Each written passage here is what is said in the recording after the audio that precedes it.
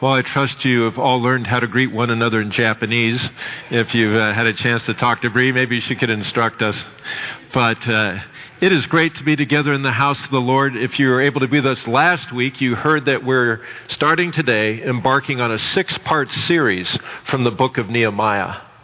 And this had come out of a season of prayer as pastors and as elders, as leaders, and saying, being before the Lord and saying, Lord, what is it that you want our congregation to know about you and to be doing for you?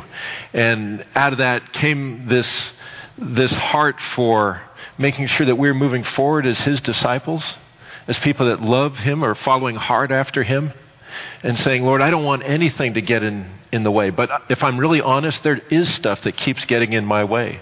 There's all those things from the world, the flesh, and the devil, which still try to squeeze me into its mold. And so if I'm really, really honest, then I start to look at some of the destruction that's gone on in my life. Sometimes I've caused it, other times other people have caused it, but I don't want to live in that anymore. We all have those places, I think, that are kind of under construction, if you will, or under reconstruction. And then many of us are called to be some kind of leader in some sort of organization. Maybe you're the head of a family, a grandparent, or a parent. Maybe you have a team at work that you oversee. And if we start to think about how can I be God's person, how can I respond to his calling there? We're both at one hand excited and on the other hand challenged, and then we get really aware of the times that we've fallen short, the times that we've kind of prioritized our own ego over the good of the people that we're actually trying to serve and called to serve. And then it applies to us even as a church. Lord, what is it that you're rebuilding here? We look at ministries that we don't have anymore at Abundant Life, but we know the need is still out there. Marriage and family would be a good example. Lord, what is it that you're calling us to rebuild there? And we don't want to be presumptuous about that. We don't want to say that we know the answer, but we want to learn from Nehemiah some of the key principles about how God leads us through times of destruction, times where things that were once up here are now down there. And again, we just want to come before him. This was Nehemiah's situation. We're not, you may not know about his story. We'll unfold that as we go along. But in essence, he was an Israelite who had been in exile, and God put a call in his heart in a very dramatic way, which we'll read about in a moment, to go and rebuild the walls of Jerusalem, walls that had been broken down by the sin of the Israelites themselves, and God's judgment had come upon them. So God had used the armies around them to bring his own sense of punishment, if you will, his own sense of correction to them. And so Nehemiah is actually called to help restore that beautiful nation called Israel, the apple of God's eye. And in the same way, both that God calls us to be his instruments of restoration in our circles around us at whatever level. And so that's the heart that's informing this series on Nehemiah. And that's what excites us. As I said, it's 6 parts. It'll start today. It'll go through November 1st. If you're an automatic calendar kind of person, you realize that's actually 7 weeks, not 6. That's because there's going to be a break in the middle. So we have the first 3 parts, and then we have a guest speaker, Brian Loritz, who will be privileged to hear on the 11th of October. And then the other 3, the last 3 parts, 4, 5, and 6, will be done after that. So 6-part series. It's just a privilege to be able to kick that off. So let's go ahead and start. I'm going to be in Nehemiah today, just chapter 1. I'm not going to read the whole chapter now. I'm going to read the first 4 verses, and we'll go sort of bit by bit. So if you've got your Bible, you can open with me to Nehemiah, and I'm just reading the first 4 verses to start. Words should be on the screen. The words of Nehemiah, son of Hakaliah, in the month of Kislev, in the 20th year, while I was in the citadel of Susa, Hanani, one of my brothers, came from Judah with some other men, and I questioned them about the Jewish remnant that had survived the exile, and also about Jerusalem. They said to me, those who survived the exile and are back in the province are in great trouble and disgrace. The wall of Jerusalem is broken down, and its gates have been burned with fire. When I heard these things, I sat down and wept. For some days I mourned and fasted and prayed before the God of heaven. As I said, we'll continue. Have you ever asked somebody, called up a friend and said, hey, what are you doing? And they're bored, and so they answer, I'm just staring at the wall.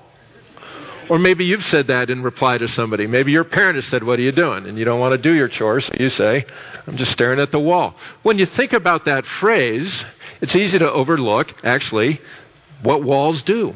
So let's think about walls for a moment. When you have walls in your house, they're providing a boundary. Your house is defined by square footage, and that footage is defined by walls. So they provide a boundary. They provide living space for you to live the way that you feel most comfortable living. There's that interior place. You're in your walls. You can do kind of what you want. Your family has a sense of belonging. Your friends have a sense of belonging. They go to your house. They're inside your walls. And family members are, able to come and go freely because they belong. Some members of your extended family may not come and go so freely, right? Because they don't really belong, or they do belong, but they're kind of wearing out their welcome. But walls provide a certain sense of belonging. Walls provide a place of boundary. Walls provide also security. They provide safety. When you're inside your house, when you're inside your walls, you can shut the world out behind you, and you're okay, and you're safe. If you don't feel really safe, you can get a dog to be inside your walls and be feeling even safer. But walls provide safety. Walls provide security. Walls provide a sense of belonging for those that are inside. Walls provide boundaries. And this is how walls of our house operate. This is how the walls, city walls, are operating in Bible times. Any city worth its salt had a wall around it so that those citizens that belonged to that city would feel safe, so that they wouldn't be vulnerable to attack. So that those citizens that belonged in the city were free to transact their business, sit at the city gates, carry on the business of what they were supposed to be doing. So that people had that sense of belonging. Hey, I'm part of Jericho. Hey, I'm part of Jerusalem. Hey, I'm part of Nineveh. All cities had walls back in those days. And so it's not like Jerusalem's anything special, but what is it that we just read? What is it about Jerusalem's walls that are such a big deal to Nehemiah? And you have to have a brief history, sort of lesson about that, because the walls that that Nehemiah is hearing about are broken down. They're broken about 150 years earlier by Nebuchadnezzar. As a result of Israel's sin, God's judgment was visited upon them through two conquering armies. First Assyria, then the Babylonians, taking off the Israelites out of their promised land and into exile. And so, even though Nehemiah is an Israelite, and he is in Susa, he is not in Jerusalem. He's not home where he belongs. He's actually a cupbearer to the king. So he's got a good job, he's got a comfortable life, but he's not necessarily where God has originally called him to be, where God has purposed his people to be, in Jerusalem. And even that, and then he hears about the destruction of the walls. He just sits down and he weeps. He weeps because why? Because his people, the people that he's a part of, are vulnerable. Because they are insecure. Because they're under threat. Because anybody else can come and drag off the remnant that's still there. There still were a few Israelites there. Ezra had gone back a few years earlier to rebuild the temple. So there were some Jews that were there, but not everybody had returned from exile. Even though God said, I will punish you if you disobey me, it's corrective punishment. And he said, that will not be the final word, but I'm also a God who restores. And if you read Jeremiah, where both Jerusalem's destruction is foretold, so is Jerusalem's restoration. We have a God who corrects us that we might live holy lives. We have a God who chastises us so that we would return to him. And as he gets our attention through some really tough times and some hard circumstances, so he sends us resources that we need to be restored. And when we talk about Nehemiah over these 6 weeks, we're going to talk about the God who is restoring, who is rebuilding, who is making new things in our life. And when I say rebuilding, I don't want that to preclude the fact that God is doing some very new things in some of our lives. So not everything is a rebuild. Sometimes we got new construction going on here that's also of God. And so hear that in a broad spectrum. But God is calling us to rebuild things in our life. And Nehemiah is greatly distressed because it's not just the walls that are down, but it's the walls of Jerusalem. Jerusalem, before Nebuchadnezzar came and conquered it, was David's city.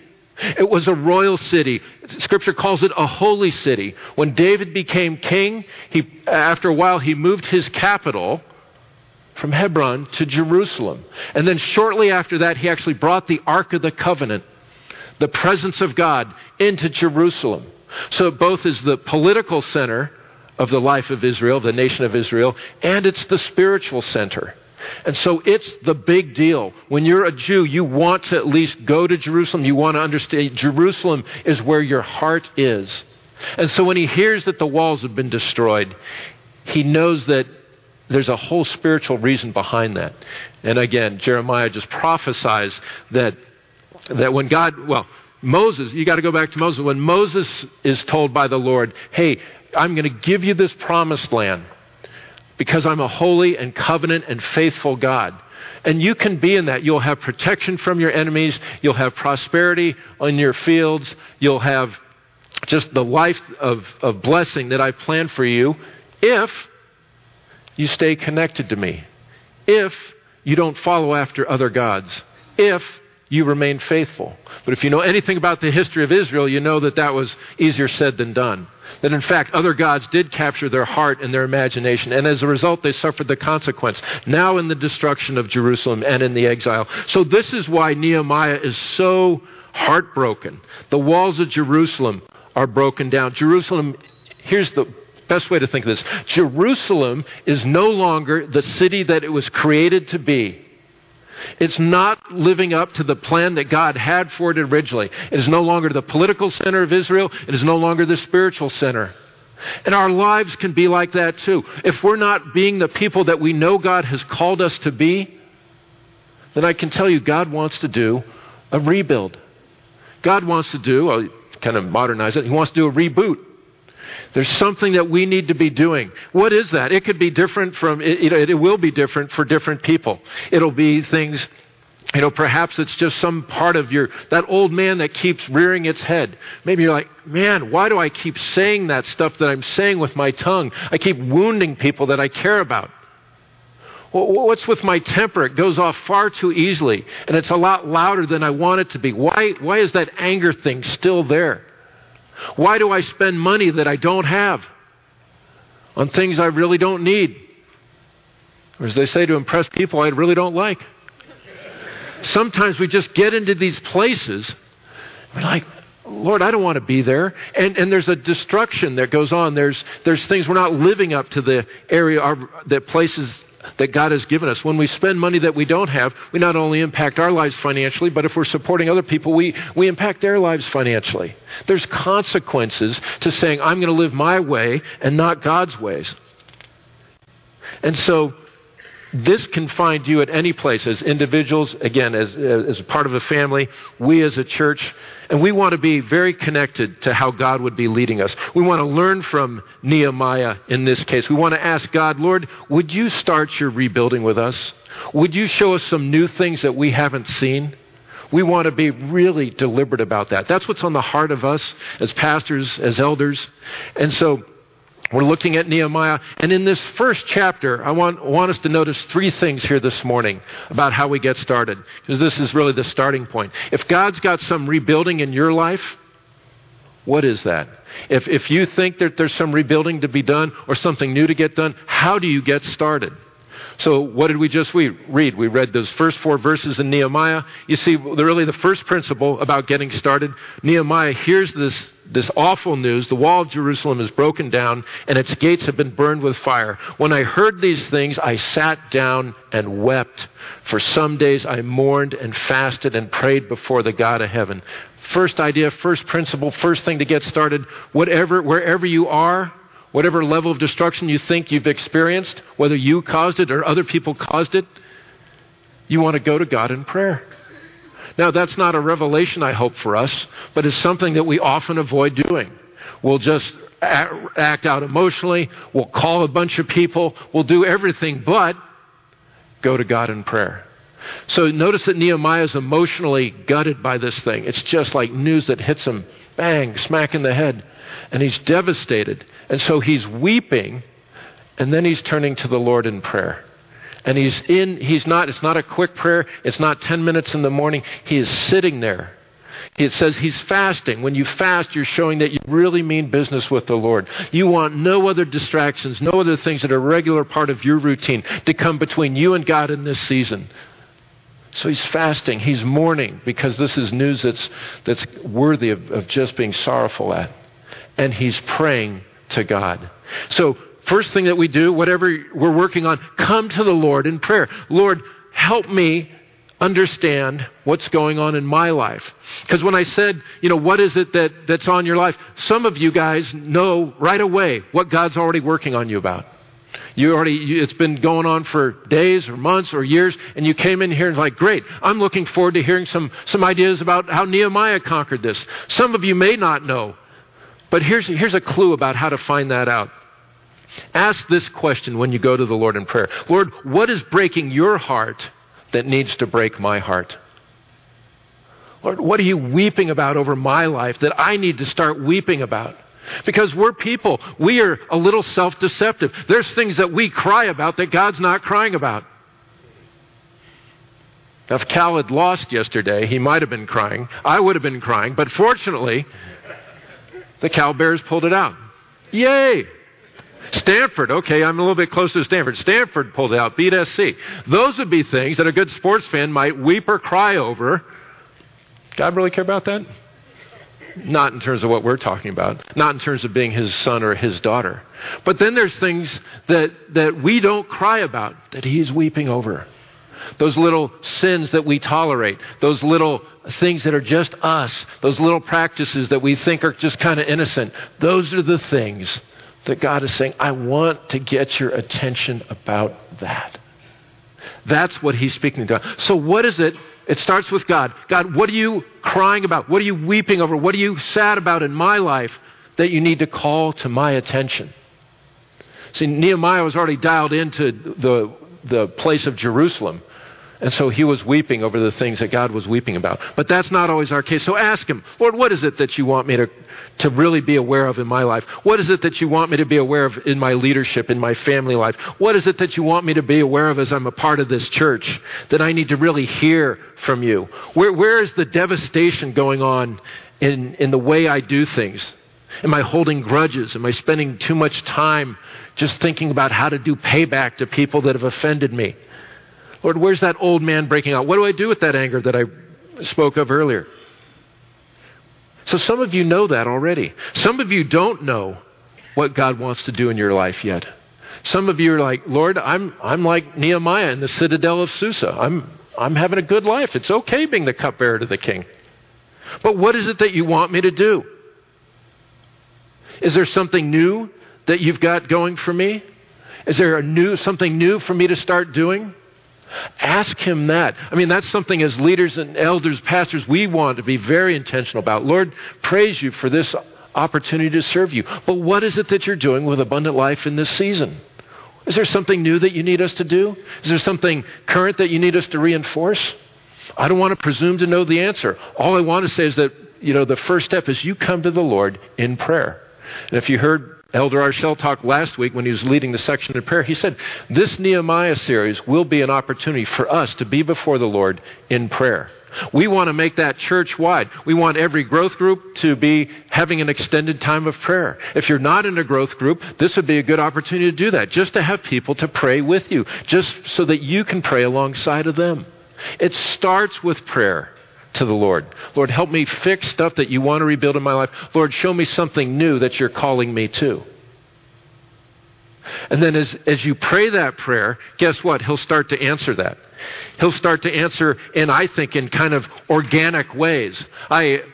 You might get you might hear some big kind of macro news like about homelessness, say, in the county. In fact, there was an article in the Mercury News this past week about the fact that the county is now budgeted more money to create more units so more people can have housing. Praise God. More people can have walls. More people can have security. Fewer people will be vulnerable. It's like, great, I'm pleased that God has moved some people, whether they know it or not, just to provide a greater measure of security for the homeless population in the county. But that still sounds kind of government-y, doesn't it? It still sounds kind of like something out there. A few days earlier, I'd actually had the privilege of attending a dinner put on by Bayshore Christian Ministries, where one of the staff members was talking about the privilege that she had to mentor a young lady who was actually, she and her mom had to deal with homelessness sort of throughout her high school years. Sometimes it was just sort of crashing out on a couch at a family member's or at a friend's house for a while. Other times it was just them two in a car in the Safeway parking lot until they got chased out. No walls, no real security, real vulnerability. We can move from something that's out there called homelessness in Santa Clara to names and faces of a mother and a daughter who are actually struggling with homelessness, who are actually needing people to come alongside, maybe to provide them a home, certainly to encourage them. Let God break your heart for the things that are breaking His. Let Him put real people and real situations and real names into your life. That's one of the easiest ways to do that. If you're thinking like, Lord, where's the place of start for me to start? Just be open to that. So come before the Lord. Pray. Lord, show me what you want me to see. Who can I be your vessel of love and mercy and support to? So that's the first principle. Go to God in prayer. The second one comes from verses 5 through 8 of chapter 1. I'm going to read those now. Now, this is Nehemiah starting his prayer. Beginning in verse 5. Then I, Nehemiah, said, Lord, the God of heaven, the great and awesome God, who keeps His covenant of love with those who love Him and keep His commandments, let your ear be attentive and your eyes open to hear the prayer your servant is praying before you day and night for your servants, the people of Israel. I confess the sin we Israelites, including myself and my father's family, have committed against you. We have acted very wickedly toward you. We have not obeyed the commands, decrees, and laws you gave your servant Moses. That's 5 through 7. I'll leave it there. Here's the second principle. If you want to understand what God wants to rebuild in your life so that you can be that blessed city, if you want to use that, again, the Jerusalem metaphor, if you can, so that you're the person that He created you to be, so that you're the organization that He has intended to thrive, so that you're the church that's taking ground for the kingdom, if you want to do that, you got to come clean before God. You got to be really honest. Look at that verse 6 and 7. Nehemiah is confessing his sin before God. He's coming clean before God. He says, I confess the sin that we Israelites, including myself and my father's family, have committed against you. Look at that confession. He's acknowledging that God's ways are right. Confession at a basic level is agreeing that God's way is the right way. And that what we've been doing is our way and therefore the wrong way. That's confession in its essence. And that He is sorry for that. We've acted very wickedly toward you. We've not obeyed your commands, the decrees that you gave your servant Moses. In other words, I knew what your scripture said. I knew what I was supposed to do, but I didn't do it. Do we really say that to the Lord? Do we say that and mean that? Do we say that as many times as it takes to make sure that we stay righteous before Him? That we don't presume on His grace, which makes us righteous? Maybe we just get part of that prayer right. Maybe we're confessing the sins of the Israelites, those other guys. You know, Lord, I confess the sins of my family members. I confess the sins of my work colleagues. Confess the sins of my spouse. Lord, if you would make them not sin against me, I would not sin anymore. Make them holy that I might be holy, Lord. That's our confession. Let me tell you, that is not a confession.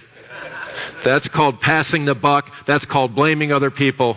That's called not really coming clean with God. When you come clean like, Lord, here I am. Search me, O Lord. Know my heart.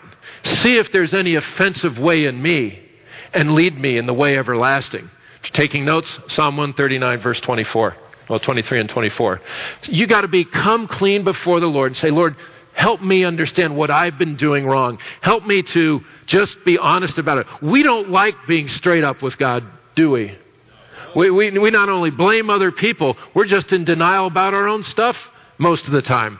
Well, that wasn't bad. It's like a kind of a fender bender on the street. Usually there's a traffic officer who's trying to wave you past it. Nothing to see here. It's not bad. Keep going. And so when we commit sins against other people, we're like waving people past, not confessing. Nothing to see here. You're not hurt. That didn't bother you too much. Just keep going. We're in denial oftentimes about the way our sin impacts other people. One of my uncles used to say stuff like that. As a kid, you're kind of raised and you get hit playing football, or, you get punched, and he's like, you're not hurt, get up. It's like, great, yeah. And so we as men especially can say that to those around us. Our spouse, you're not hurt, get up. Kids, you're not hurt, get up. Well, you say that enough, and you're just denying the fact that you're hurting people. You got to go before God. You got to say, Lord, am I hurting people? And believe me, it's not your definition of whether you're hurting them. It's God's. Look at who Nehemiah is confessing to. He said, Lord, I've offended you. Yes, I've offended other people, but the offense first and foremost is against the Lord.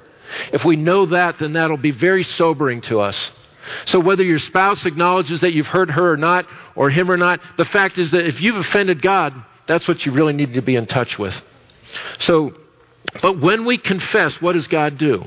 He starts his restoration process. 1 John 1:9, if we confess our sins, he is faithful and just, and he will cleanse us from all unrighteousness. But don't stop there. Too many Christians kind of use that as a little quick sort of drive-through confession. 1 John 1:9, may I have your order? 1 John 1:9. Can I have your confession? 1 John 1:9. God wants you to take another look. He will cleanse you, but he wants you to take another look. Why is it that you spend money that you don't have? What's going on for you? It's not that, you're going to hear that it's right to do that. It's still, contrary to how he wants you to live. But you got to understand what's going on. What is it about retail therapy that really gets to me? Why do I really like that? Why do I prefer going to the mall than spending time with God? And if you peel that back a little bit, you begin to find, if I talk to people, it's like, you know what, if I'm really honest before God, when I go to the mall, when I spend money I don't have, when I go to the dealer showroom, I feel alive. If you know my story, not my personal story, but they're saying, if you know my story, I didn't grow up with a lot. And I'm tired of not growing up with a lot.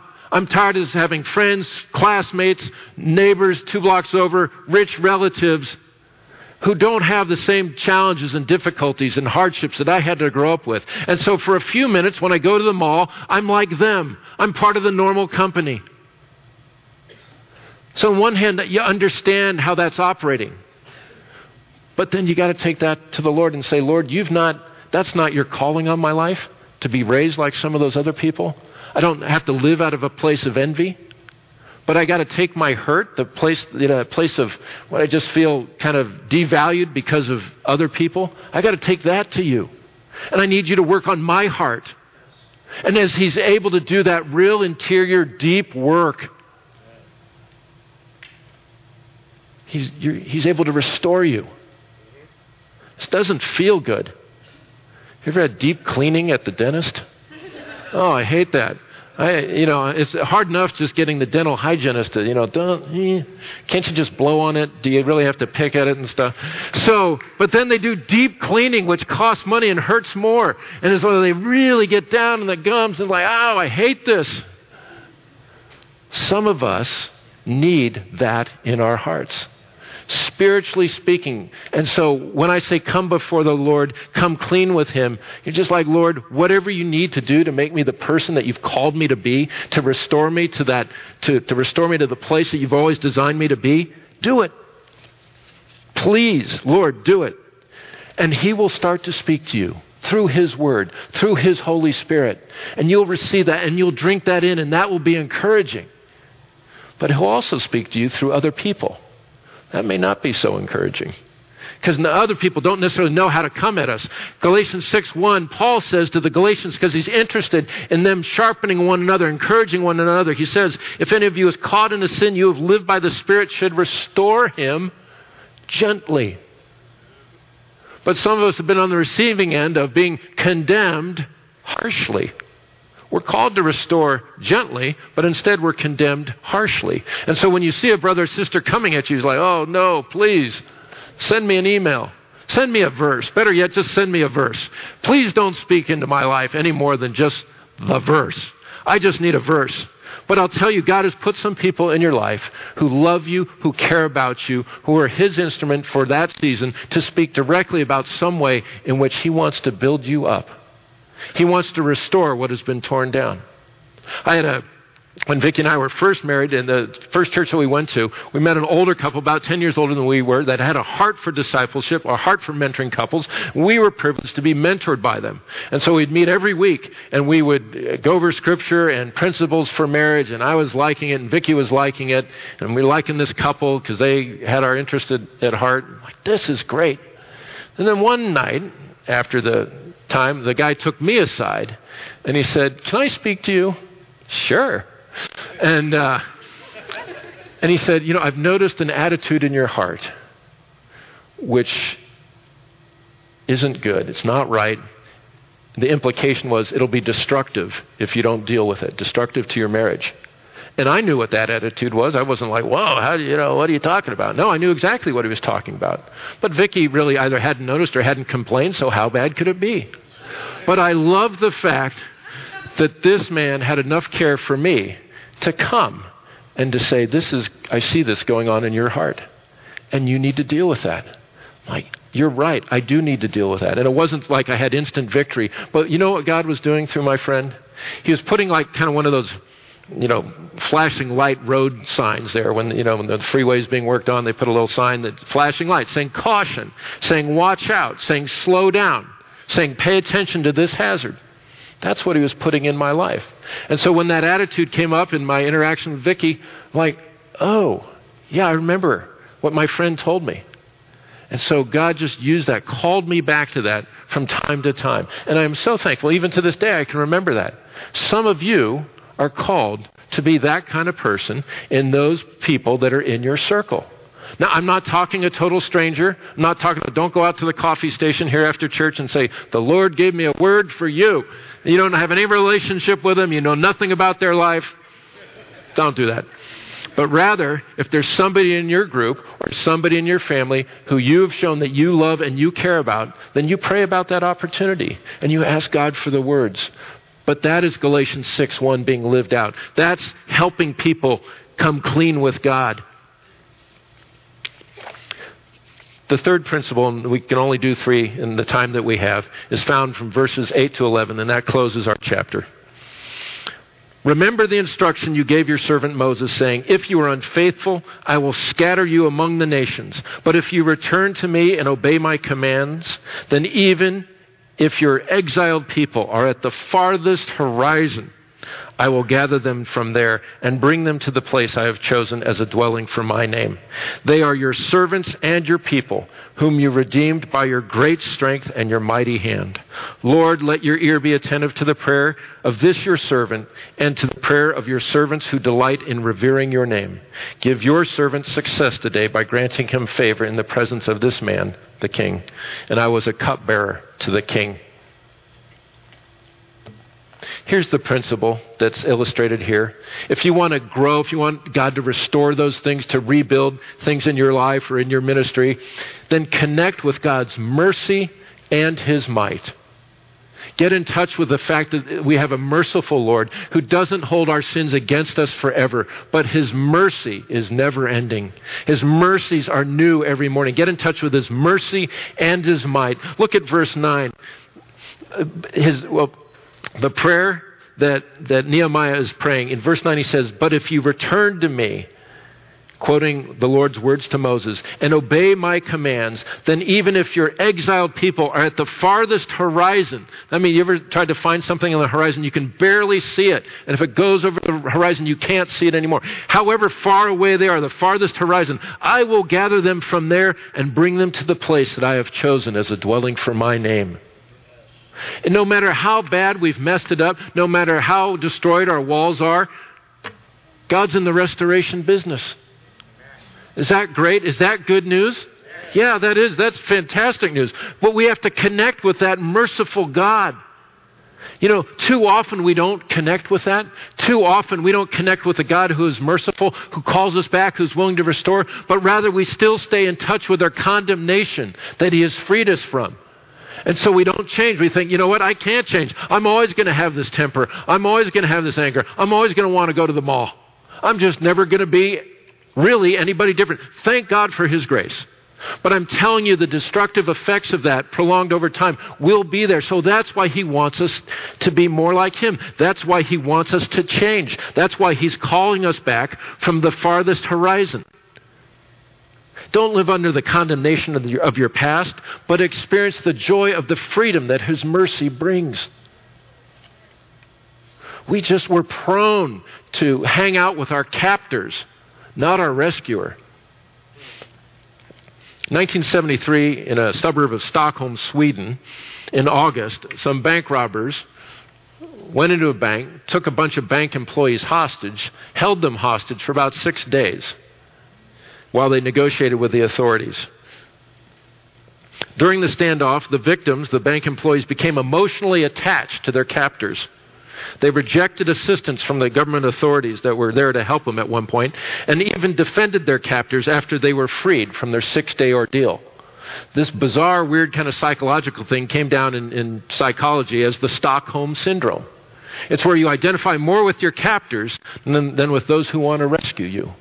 And let's be really honest, there are times that we, even though we have the name of Christ, identify more with our past, the things that have defined us in the past, the things that people have told us that weren't plugged into the Lord, the ways that people have beat us down and have leveled our own walls. Maybe some of you never had walls that even really got built in terms of security, in terms of knowing who you are in Christ. And so we still think of ourselves in the same old way.